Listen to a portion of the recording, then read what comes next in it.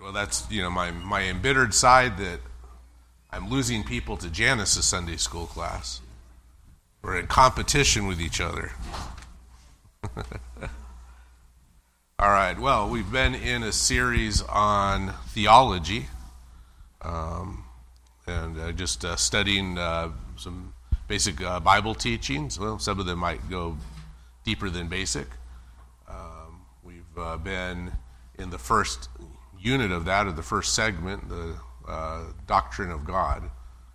We're going to deviate a little bit, although maybe not so much, and it still kind of feels like doctrine of God.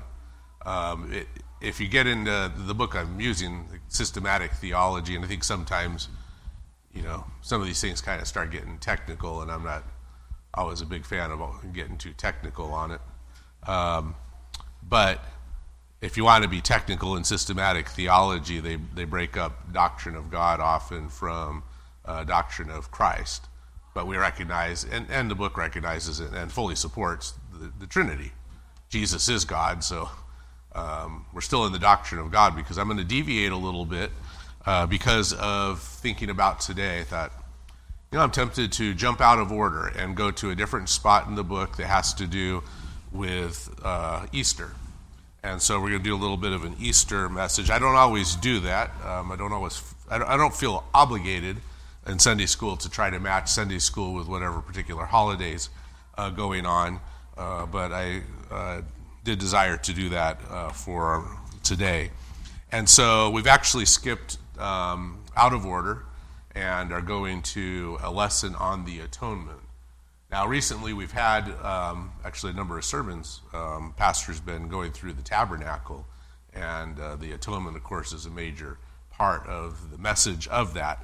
I don't think, though, even though the topic's the same, I think a lot of the discussion that we have this morning probably will enhance that and go with it. It won't duplicate it. I don't think I would have been tempted to do this lesson if it was just simply a repeat of what Pastor has recently taught in church. It does it a little bit more from the standpoint of the systematic theology that we're looking at, as opposed to a study of the tabernacle, even though the topic is the same.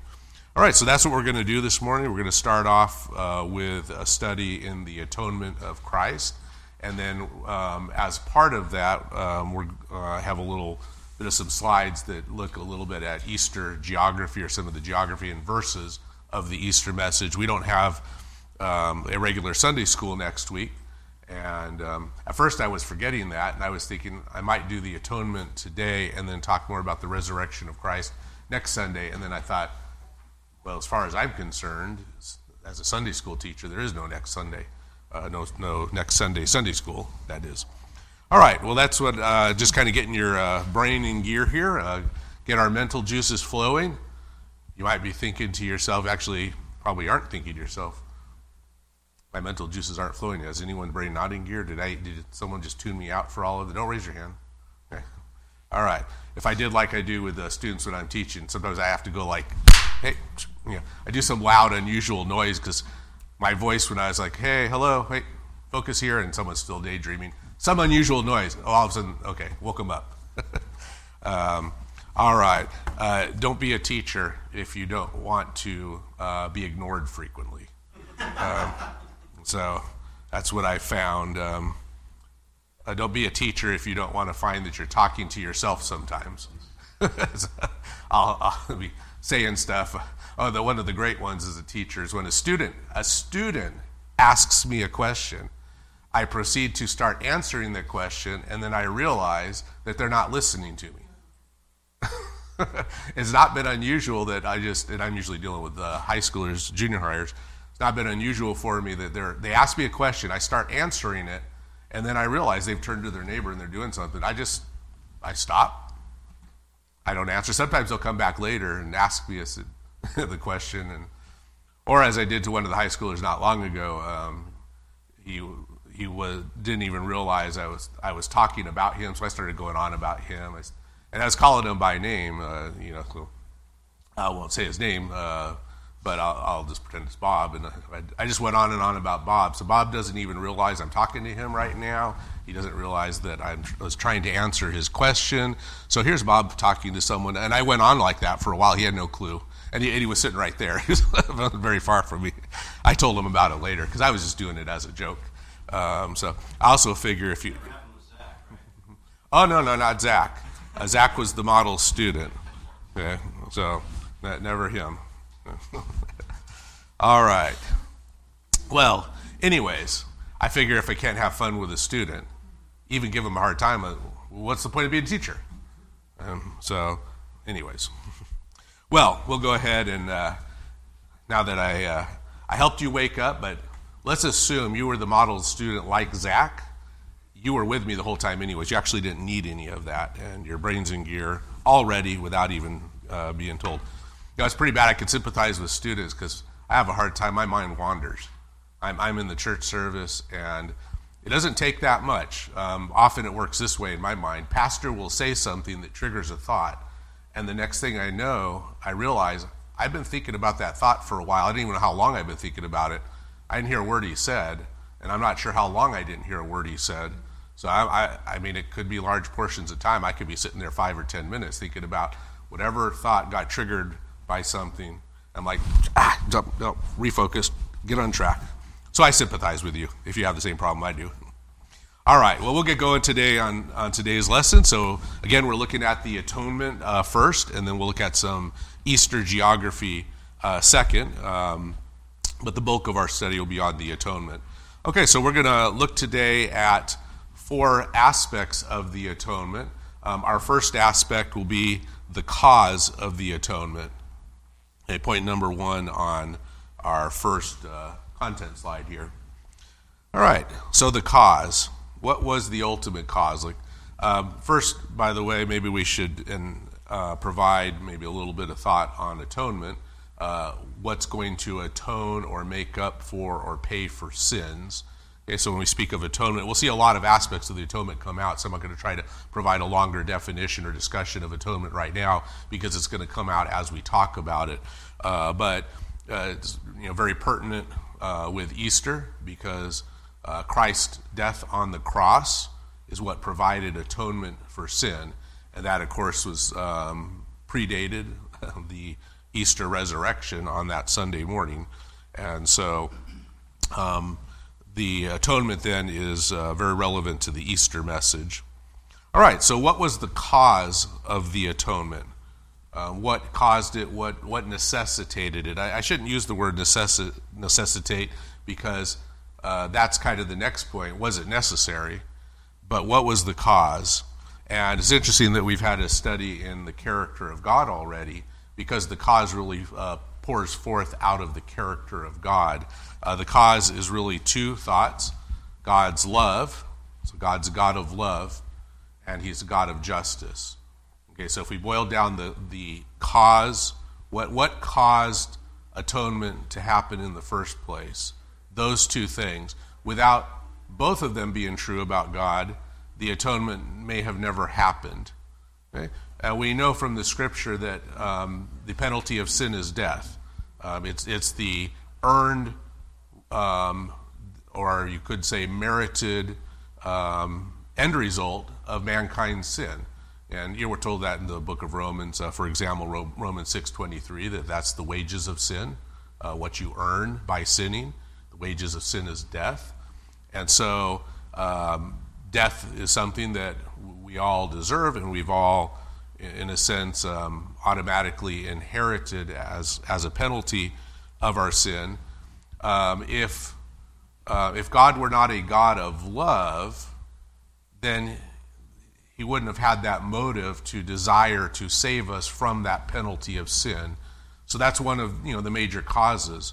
The atonement happened because God is a God of love.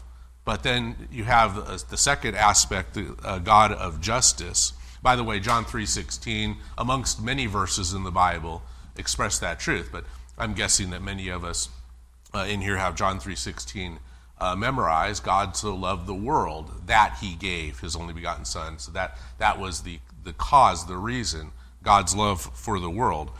Okay, now, if that was the only attribute involved in the decision there, well, let me reword that.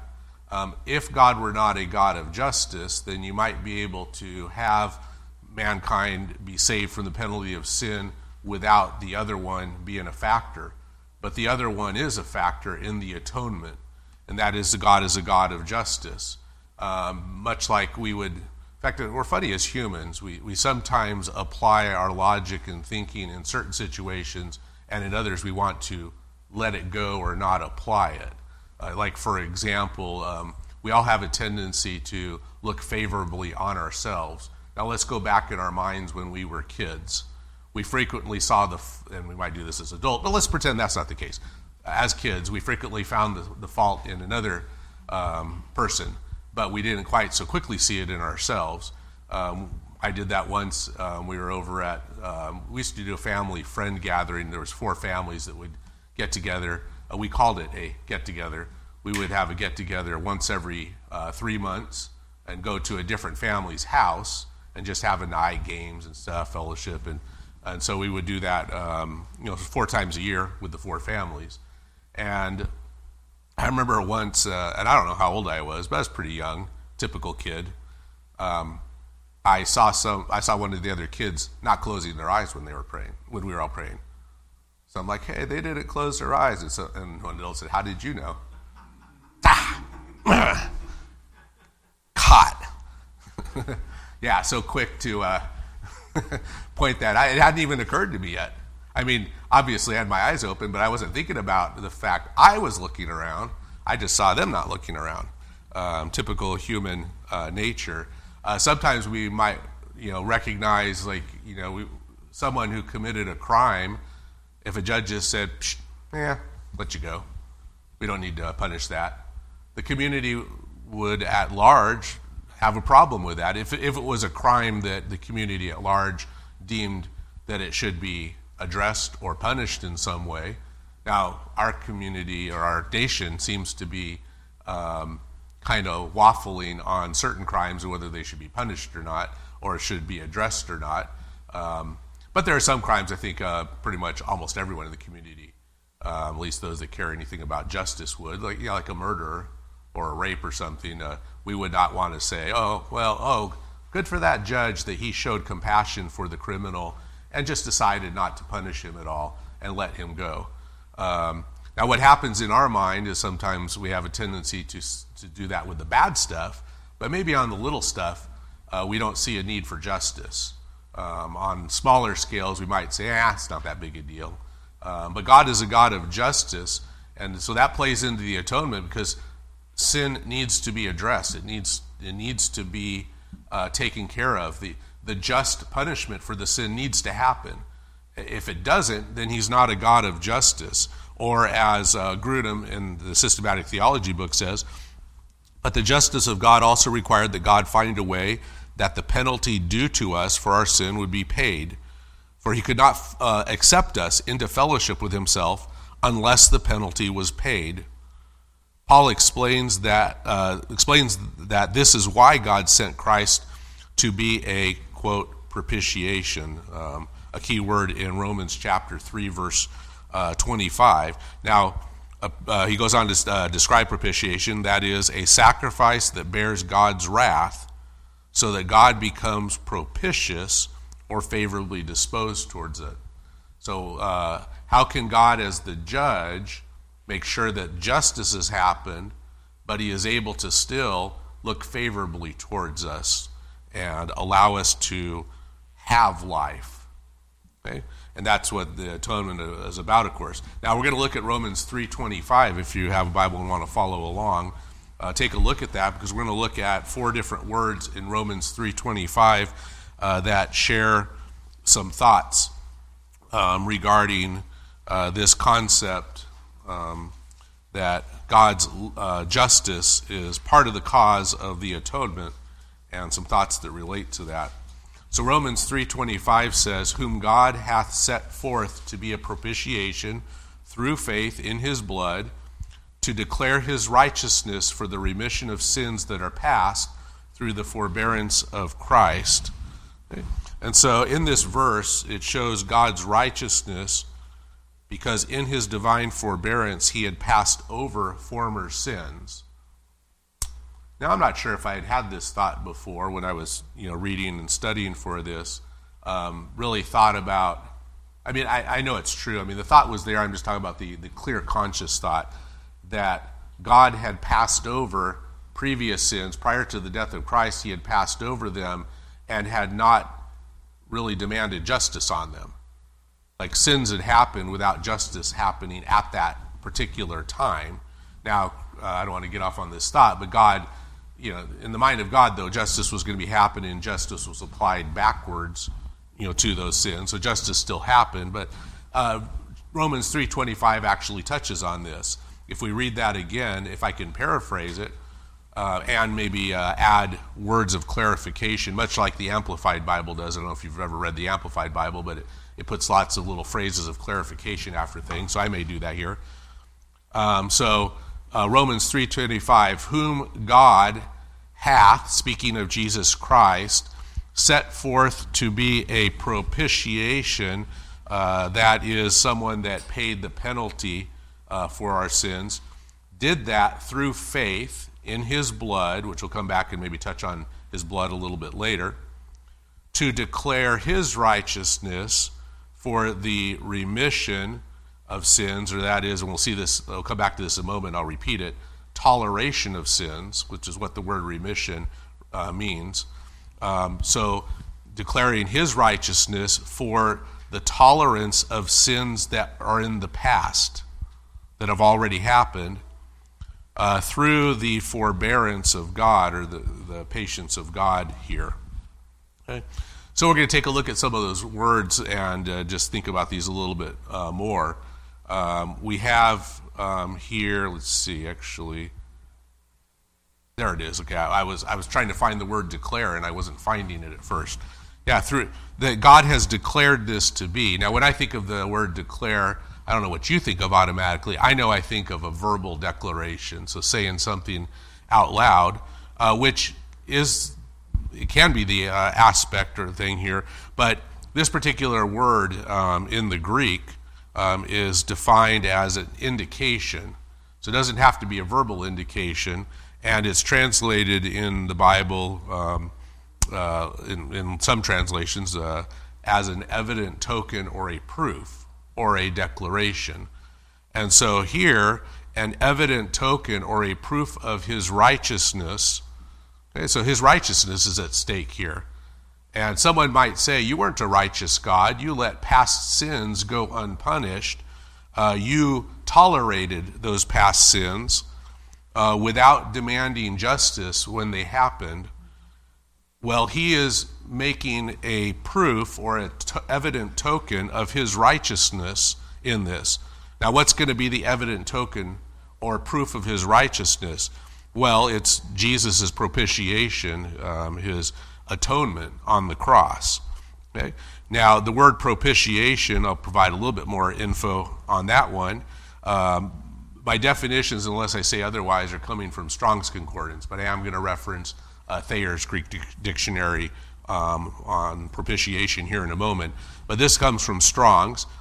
An expiatory, and then they put in parentheses, an expiatory place or an expiatory thing. Okay.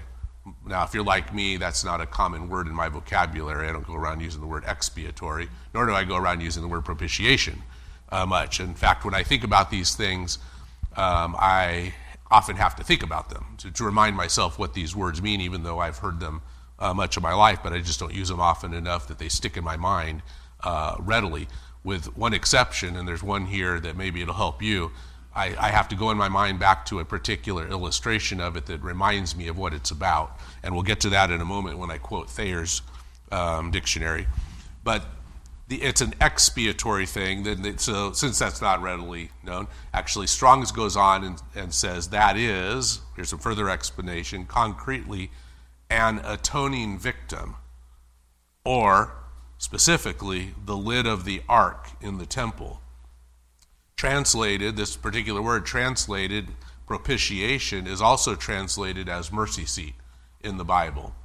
And so we're going to associate the word propitiation with the mercy seat. It's the same thing. The mercy seat is the propitiation. And there's the symbol that I try to get in my mind to remind myself what propitiation is about. I just need to think about the mercy seat of the Ark of the Covenant that was in the Holy of Holies. And that's, of course, one of the ties we've had where Pastor's gone over that symbol and talked about it recently. We're not going to spend a lot of time on that particular symbol. But let me read from Thayer on propitiation. He says this. It's just a different dictionary. It's like having Merriam-Webster, versus Cambridge Dictionary. And so a man named Thayer has another Greek dictionary. And he says this about the word propitiation. It's used of the cover of the Ark of the Covenant in the Holy of Holies, which was sprinkled with the blood of the expiatory victim. And later, Grudem uses the word vicar on this. So I'll come back when I read something on that.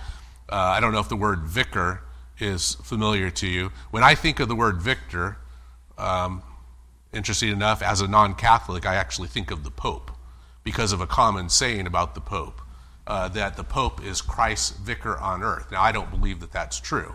I think that's a false teaching. But that's what's commonly he's described as in the Pope is, lost my spot here, he is, actually I'll define that later, but he is like the substitute or representative of. So let me go back and think about this expiatory victim, this vicar, this substitute. On the annual Day of Atonement, this religious rite or a religious ceremony signifying that the life of the people, the loss of which life they had merited or earned as a consequence of their sins, was offered to God in the blood as the life of the victim, and that God by this ceremony was appeased by their sins, thus expiated. Hence the lid of expiation, the propitiatory. And so that mercy seat became the place where instead of our blood being offered as a punishment of sin, a substitutionary victim's blood was offered in our place. And so that's what a propitiation is. Propitiation describes that spot where this happens. So the word not only refers to the mercy seat or the lid of the Ark of the Covenant where the two cherubims, angel wings, are outstretched towards each other, and the high priest would sprinkle the blood on the space that was between the two.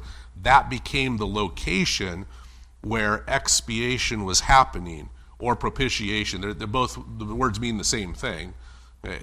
So the propitiation of our sins, that is the substitute that someone else's blood was required if our blood wasn't going to be there.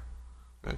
And so we read in this verse, whom God hath set forth, speaking of Jesus, to be the propitiation through faith in the blood, substitute in our place.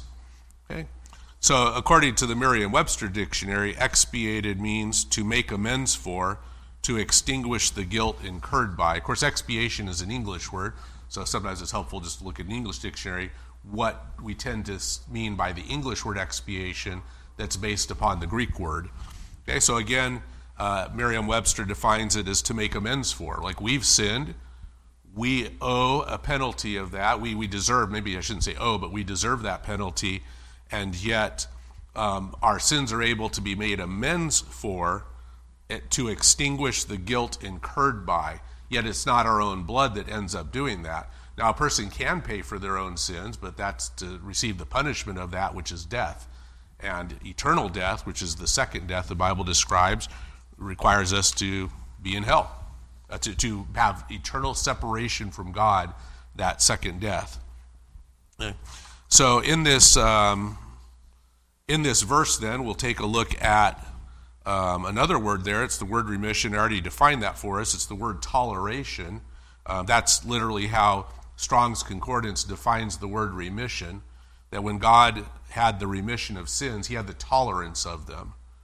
Okay? And then the fourth word that I'm going to look at in the verse is the word past, which we've already kind of described as well, having previously transpired. So if we look at that verse again, and this is all going back to the cause of the atonement. What caused it? What caused it was the character of God. He loved us, but he was just. He could not let sin go without justice happening. Therefore, there was this way of justice happening, which was the atonement. And again, Romans 3:23 is really provided to describe the fact that there were these sins that had passed that had not been atoned for, that this verse expresses that the purpose of the propitiation is to cover those. Okay, whom God has set forth to be a propitiation, that is an atoning victim. Jesus was set forth through faith in his blood to declare his righteousness, God's righteousness, for those tolerated sins of the past through the forbearance or patience of God. Okay, so now we're going to move on, but comments and questions are welcome to interrupt at any time. I'm someone who doesn't mind being interrupted, and that's at any moment, although I might ignore your raised hand for a little bit to try to finish a thought or a sentence. So as long as you'll tolerate that in me, we'll be good. Our next point on the slide, the necessity. So what caused the atonement, but what made the atonement necessary? Now, really, I think the thought behind this is, was there another way to do it besides the atonement? Was the atonement really necessary, or were there alternatives besides that? So it almost might sound at first that the necessity and cause are the same thing. You know, what caused it was its necessity, but was it really necessary? Okay. So Grudem makes a point that it was not necessary for God to save anyone. Now, this is also in human thinking. I don't think we always think this way. I mean, I know we don't, because I've heard Bible-believing Christians, myself included, wrestling with the thought that is almost that God had an obligation to save people. Here's a common one that might be there. Someone might say, it doesn't seem fair that the Native American Indians in South America went thousands of years with no one having access to the Bible or hearing the gospel message. So would God really send them to hell for when they never had the opportunity to hear the Bible? Well, behind that, if we stop and think about it, we're thinking that it doesn't sound right because they deserve a chance. None of us deserve a chance at salvation. And that's one thing he points out. He says it this way: it was not necessary for God to save anyone. So when we're talking about, is it necessary? Was it necessary that God offered it to him? The answer is no. He did not have to do that. He was not under any obligation to do that. Now, just a quick side thought. Now, Christians don't agree always on the answer to, or that thought about maybe native South American Indians and that, especially those that lean Calvinist, if they lean a certain persuasion in that.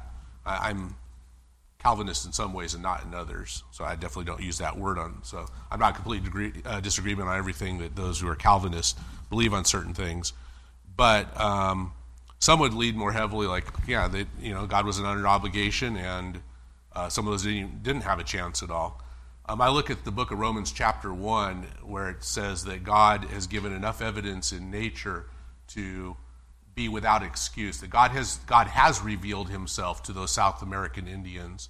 I don't know exactly how that would work in the mind of God, because I think there still needs to be some sort of a coming to God for God's gift of salvation. But God says, though, they were without excuse. They were given some revelation, and I don't know how that would look. We're not going to get into that more this morning. But my point here was that God didn't have to do that at all. He's not an unjust God. In fact, one of the verses that touches on this, and I'll just quote Grudem in referencing this verse, says, when we appreciate that according to 2 Peter 2, verse 4, God did not spare the angels when they sinned, but cast them in hell and committed them to pits of nether gloom to be kept until the judgment. Then we realize that God could have also chosen with perfect justice to have left us in our sins awaiting judgment. He could have chosen to save no one, just as he did with the sinful angels. So in this sense, the atonement was not absolutely necessary. And as our understanding from Scripture is the fallen angels were not, Jesus didn't die on the cross for their sins, and they were never given that opportunity. Yet God is not an unjust God because of that. But God, in his love, did decide to save some. He didn't save all, because not all are going to access his gift of salvation. But several passages of Scripture indicate that there was no other way for God to do this. If he was going to save man, was the atonement necessary? Yes, because there was no other way that it was going to happen other than through the death of his Son. So the atonement was not absolutely necessary to happen, but it was a consequence of God's decision to save some human beings because he loved them. So therefore, yes, the atonement was necessary. And one verse that kind of hints at this, it's right there, part of the Passion Week. I got curious about that as I thought about the term Passion Week and where that came from. And I'm just kind of thinking off the top of my head, and I'm thinking now the word passion, I looked it up. I think it started to be used in the 1300s in reference to the Easter week.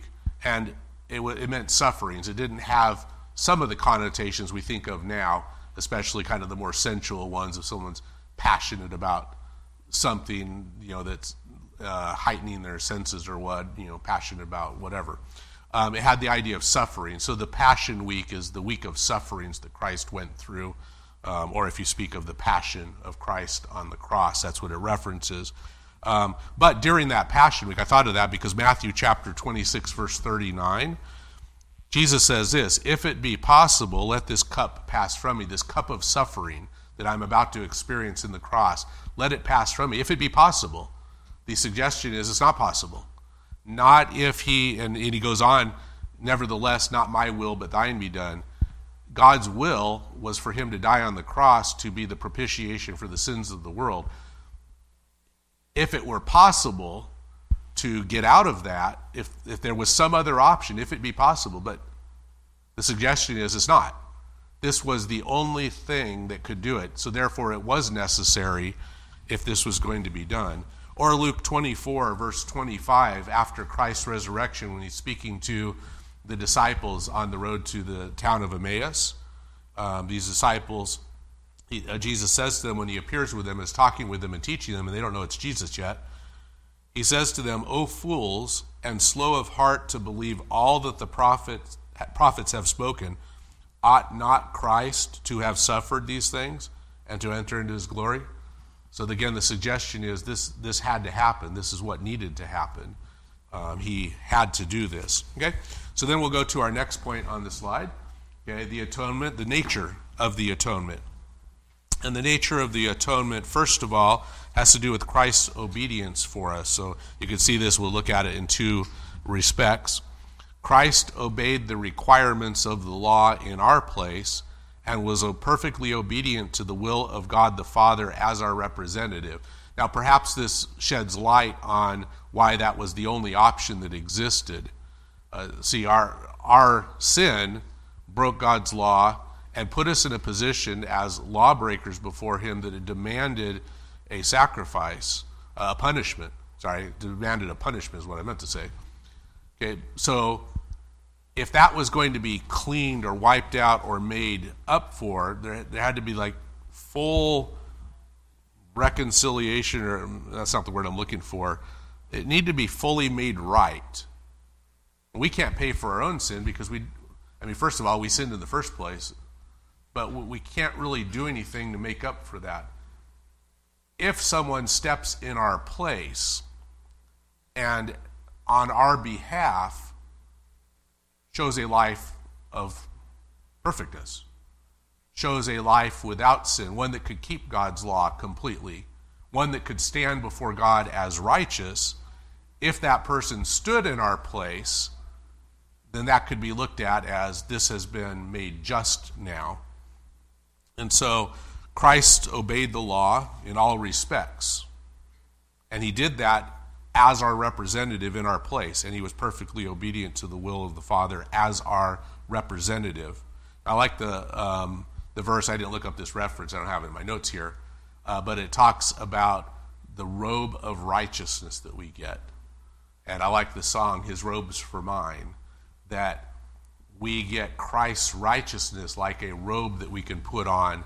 So when God looks at us, he sees our representative. He sees the person that stood in our place at the mercy seat.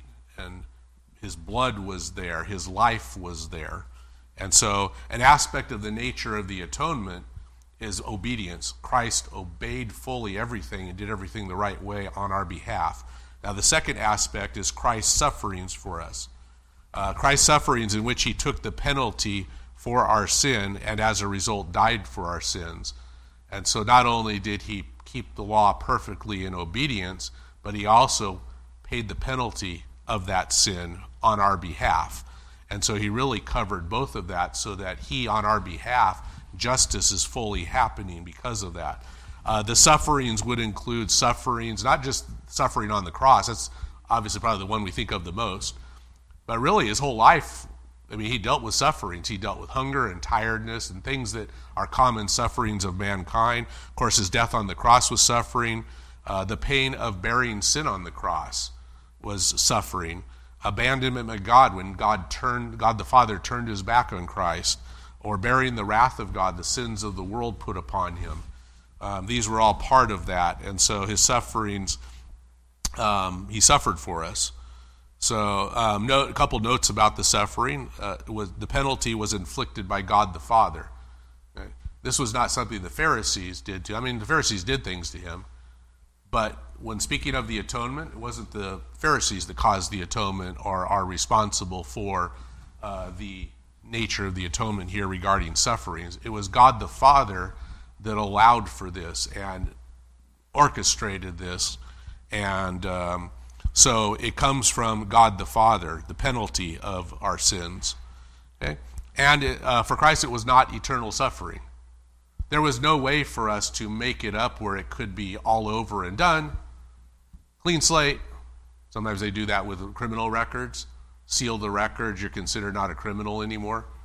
There was no way for us to do that. With Christ, that could be done. He didn't have to go to hell for all eternity to pay for our sins, to do the same thing we would have to do. No, if we went to hell, there's no way for us to get out of it because there's no way for us to make it right. We couldn't get out of there and have justice happen. But God didn't need to send Jesus to hell. Now, a little side point, sometimes there's been some who have thought that hell, like Jesus actually went to hell. But that's not the orthodox or standard teaching on that. The vast majority of Christians understand that spots where it almost looks like that, hell was a reference to the grave, that he died, was buried 3 days, and then arose from the grave. But I don't want to spend time on that thought. Okay? The blood of Christ is another aspect of this suffering. The blood of Christ is the clear outward evidence that his lifeblood was poured out when he died a sacrificial death. So it's often referenced in the scripture because the Bible says without the without the shedding of blood, there is no remission of sins. Or we define that word. God's not going to tolerate or overlook or forgive sin without the shedding of blood. Okay? Meaning the blood was a representative that Christ suffered for us. Their payment had happened on that. And then Christ's death is a penal substitute. Just think of penal as a form like a penal colony or a penalty. It's a form of the word penalty. Christ's death was had to do with a penalty that was a substitute.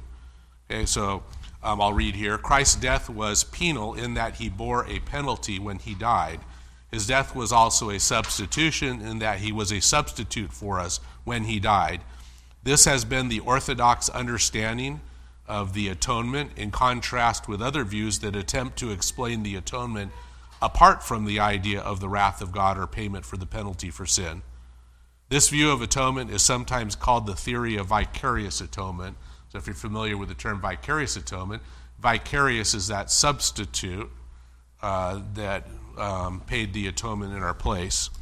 If someone who stands in the place of another or who represents another, Christ's death was therefore vicarious because he stood in our place and represented us. As our representative, he took the penalty that we deserve. Okay, so those are thoughts on his sufferings, which of course relate to the atonement because part of that was he suffered in our place. And then you have the last of four aspects of the atonement is the extent of the atonement. And we're not going to spend a lot of time on this one.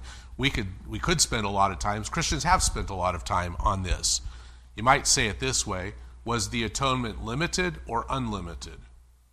Now, if you've ever done any study on Calvinism versus Arminianism, or another way of saying Calvinism would be to talk about Reformed theology, or Arminianism, I don't have another good word for that except there are many in Christianity that do not hold to some of the teachings of Reformed theology. Reformed theology, a lot of its heritage traces back to John Calvin and involves branches of Christianity that either refer to themselves as Reformed or the Presbyterian Church is tied to that branch of Christianity. There are different teachings that describe Reformed theology. As I mentioned earlier, there are some of the teachings that I would personally agree with. You may or may not. We'd have to actually point out the particular teaching and whether we know if we agreed. But sometimes Reformed theology is described as 5 major points. They sometimes call it 5 points of Calvin or Calvinism. Some people might refer to them in reference to these points.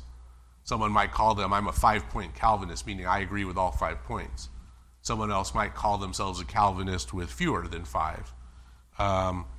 The one point of the 5 that Christians who are not 5-point Calvinists, whether they agree with 1, 2, 3, or 4, if someone's going to disagree with one of the points, it's this one, because this is one of the 5 points. The Calvinism would state that the atonement was limited. Now, what's meant by that? Basically, it's and put it this way, the question may be put this way, Grudem says, when Christ died on the cross, did he pay for the sins of the entire human race or only for the sins of those who he knew would ultimately be saved? Now, in some respects, I think I don't know how much Christians need to be spending debating and fighting over it, because the fact is this, that all those that come to Christ in salvation are going to be saved no matter which way you believe. But there are verses in the Bible, I believe, that clearly say that, such as John 3:16, he so loved the world that he gave his only begotten Son. Or in, I forget which one of the books of Peter, talks about how Christ died for our sins, but not for ours only, but for the sins of the world. But there are verses that Calvinists would look at or Reformed theologians would look at to support their viewpoint. Again, we're not going to spend time. It's too much out of the scope of what we can do today. So I'm going to move on from that, except to state that I think if a non-Reformed Christianity, which would include background of our church, there are Baptist churches that are very Reformed, would tend to say, no, the extent of it, the atonement, extended to all. The offers made to all. The sacrifice of Christ on the cross was sufficient to pay for all, but then not all are going to come, so not everyone's going to be saved. All right, we won't do more on that today, but we'll go to our next slide. We'll go through this pretty quickly here. 4 needs met by Christ's death. Okay, the first one on our list here, the need for a sacrifice. We've talked about that quite a bit. To pay the penalty of death that we deserve because of our sins, Christ died as a sacrifice. Hebrews 9, verse 26 is one verse that mentions that. But now once in the end of the world hath he appeared to put away sin by the sacrifice of himself. A second word here is the word propitiation. Of course, we've talked about all these, so this is kind of, you might say this slide in some ways could summarize what we've been talking about. To remove us from the wrath of God that we deserve, Christ died as a propitiation for our sins. So here's one verse that touches on that. Herein is love, not that we loved God, but that he loved us and sent his Son to be the propitiation for our sins. Then we have the word reconciliation, another need that is met by the atonement. To overcome our separation from God, we needed someone to provide reconciliation, and thereby bring us back into fellowship with God. Okay? Paul says that God has reconciled us to himself by Jesus Christ and has given to us the ministry of reconciliation, that God was in Christ reconciling the world unto himself. And this is 2 Corinthians chapter 5, verse 18 and 19 that says that. Okay? And then lastly, the word redemption. Because we are sinners who are in bondage to sin and to Satan, we need someone to provide redemption and thereby redeem us out of bondage. Okay? All right, so now I've left myself 5, maybe up to 10 minutes at the most to go into a next section, a little bit Easter geography. And, well, I'm hoping that, a couple things I'm hoping. We want to learn the Scriptures. The Scriptures are able to make us wise. The Scriptures are able to help us grow in faith. And so perhaps that's something that we've been encouraged on in today's lesson. But I also think maybe made excited a little bit, get our juices flowing, our minds going about the Easter message that we have in a week. And the atonement is certainly one of the teachings of Scripture to get the most excited about, because we'd have no hope without it. But maybe a little bit of Easter geography also, get us interested in thinking about Easter. Okay, this is not what you might call high def. Some of these aren't anyways. We have here on our first slide Jerusalem under the time of Nehemiah. So it kind of shows the kind of the geography of the area there. The old city of Jerusalem, the city of David, when David was king, was much smaller than during the time of Nehemiah. But I have this slide up here just kind of showing, let's show the direction. Does it show us north on here? It doesn't. But for those of you like north to be up, north is up.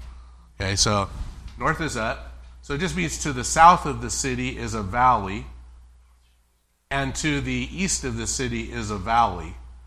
Now, Jerusalem's on a hilltop, multiple hilltops. Think of the hills like being on top of Park Hill. I don't think these are not exactly tall hills. They're not mountains. You want to walk from the Temple Mount, okay, down to the valley. I think its elevation change is a couple hundred feet, so it's not huge. Okay, but we'll look at some pictures. So I'm just kind of getting our minds geared towards a valley to the east, a valley to the south. Here's another one, a topographical map that shows that. So the old city of David was on this ridge line here.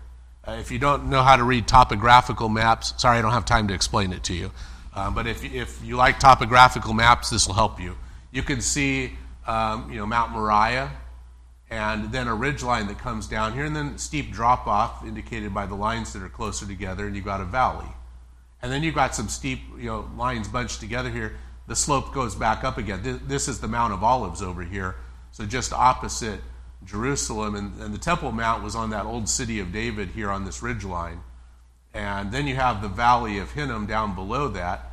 So again, you see that drops out. The Valley of Hinnom comes to here. The Kidron Valley merges with it at this location. And you can see drop-off Temple Mount coming down to the Valley of Hinnom when you go south, or to the Kidron Valley when you go east. Okay? So here's some pictures of this. This is actually looking, go back to my previous slide here on the topographical. If you stand over at the V in the word valley and you look eastward, that's what you're looking at here. So this is the Kidron Valley sloping down to our right. And you're looking straight across. The Mount of Olives would be, wrong button. The Mount of Olives, that's a little village over there. Apparently it's called the Silwan village, the current village in that area. But the Mount of Olives is kind of, you're seeing the edge of it. If you go off the edge over to the left, that's the Mount of Olives over there. Okay, so here's another view of that. Here's the Temple Mount. There's the temple. Current, next slide, the satellite view of the Temple Mount, which has the Dome of the Rock, which is the Muslim mosque that's currently on the site. And okay, then the Kidron Valley goes down. Here's the valley. And then the Mount of Olives has been circled here and identified. The slope would go back up. There's the Mount of Olives. And then, of course, the Valley of Hinnom's over here. This particular map shows a distance of 5 miles to the little community called Bethany. Here's a verse in the Easter story Then Jesus, 6 days before the Passover, came to Bethany, where Lazarus, which had been dead, whom he raised from the dead. So where Lazarus was, I think I read that wrong. But anyways, he frequently went over there. Sometimes he stayed with Lazarus and his family. It was about a 5-mile walk from the town of Jerusalem. So in some senses, just around the corner from that. Okay, we'll go to this next one, some other information that relates to the Easter week. The month of Nisan, which is what the Hebrews called the month, in the year AD 30, we see, and I think some of these are kind of dark to read here, but some information on the Passover, which happened that week. God had commanded the observance to happen in the month of Nisan. On the 10th day of the month of Nisan, they would select a lamb. On the 14th day, they would sacrifice the lamb. That would begin the Passover. And then the 7 days following that, starting with the Passover, they would have Feast of Unleavened Bread.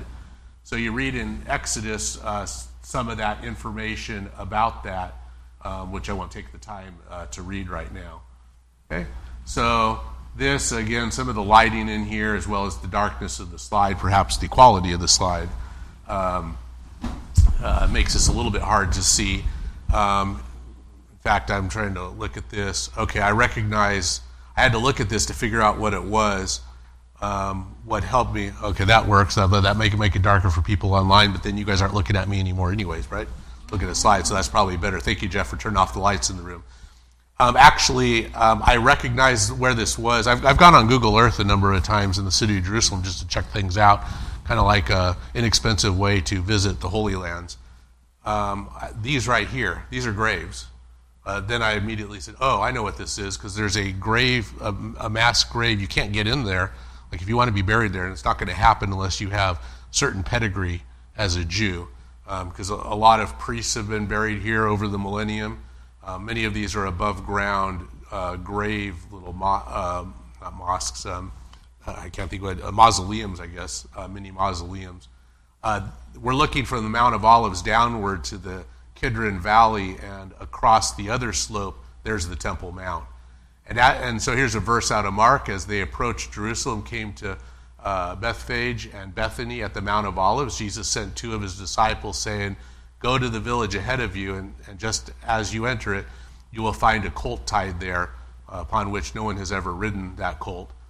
Bring it to me. And that's where he does the triumphal entry, which is what today is about, Palm Sunday. There's a little bit more here. This is mainly focusing, that's again the Temple Mount, probably standing on Mount of Olives, looking across at it, a little bit different angle. But we read here, on the next day, much people that were come to the feast, when they heard that Jesus was coming to Jerusalem, took branches of palm trees and went forth to meet him and cried, Hosanna, blessed is the King of Israel that cometh in the name of the Lord. So he would have been coming from Bethany, coming across, heading west towards Jerusalem when people did that triumphal entry and threw the palm leaves on the ground. Okay? So, and when he was come, I just continue reading verses here. When he was come, even now at the descent of the Mount of Olives, so now he's descending down, that triumphal entry, the whole multitude of disciples began to rejoice and praise God with a loud voice for all the mighty works that they had seen. And when he was come near, he beheld the city and wept over it. Traditional site, this is, I think, again, this is looking back from this side, the west side of the Temple Mount, looking towards the Mount of Olives, and apparently there's a traditional site on the slope of the Mount of Olives where he looked across and wept over the city of Jerusalem. So he went, then he sent Peter and John saying, go and prepare us a Passover that we may eat. And so they made ready the Passover. The traditional site of the Passover meal happened at this location in the town at one of the homes that was there. Okay, and Garden of Gethsemane, I'm at the next slide that has Mark 14:32 on it. I'm saying that for poor Matt, who's probably trying to keep up with me on which slide I'm on in here. But Mark 14:32, they came to a place which was called Gethsemane. That's located at the bottom of the Mount of Olives, so it's not very high up, but along kind of the slope of that. And he said to his disciples, sit here while I pray, and that's where he prayed and where they fell asleep. Okay, so there's the Garden of Gethsemane. Okay, And so they led Jesus away when he was arrested in the garden. They led him away, and he was put on trial in the palace of Caiaphas, the high priest, which is located kind of on that same side of town where they had done the Passover. This is the traditional site of Caiaphas's palace. All right, I'm going to just skip over some of these. Towards the end of the Easter message, skip several ahead there, Matt, to the potter's field that shows the kind of the landscape with the rocks. And in Matthew 27:3, Judas, when he betrayed, he went out into that field and hung himself, and that's the traditional site there. And then I'll skip 2 slides ahead. Maybe I'll skip further than that. Let's go all the way about 5 slides ahead to... There's actually a couple burial sites that are traditional. There's one here, that's where the Catholic Church has built the Church of the Holy Sepulchre, but there's a second possible burial site, which is known as Gordon's Calvary or the Garden Tomb. This is Gordon's Calvary, which kind of has a look in parts of it. I'll go to the next picture, the second one. Parts of this kind of have a skull-like look, like 2 eyes, nose, and kind of the shape of a skull. Or even looking up here can also have like eyes here with a skull like a head. Perhaps that's where the name Calvary comes from, which means place of the skull, Golgotha. So anyways, a little Easter geography for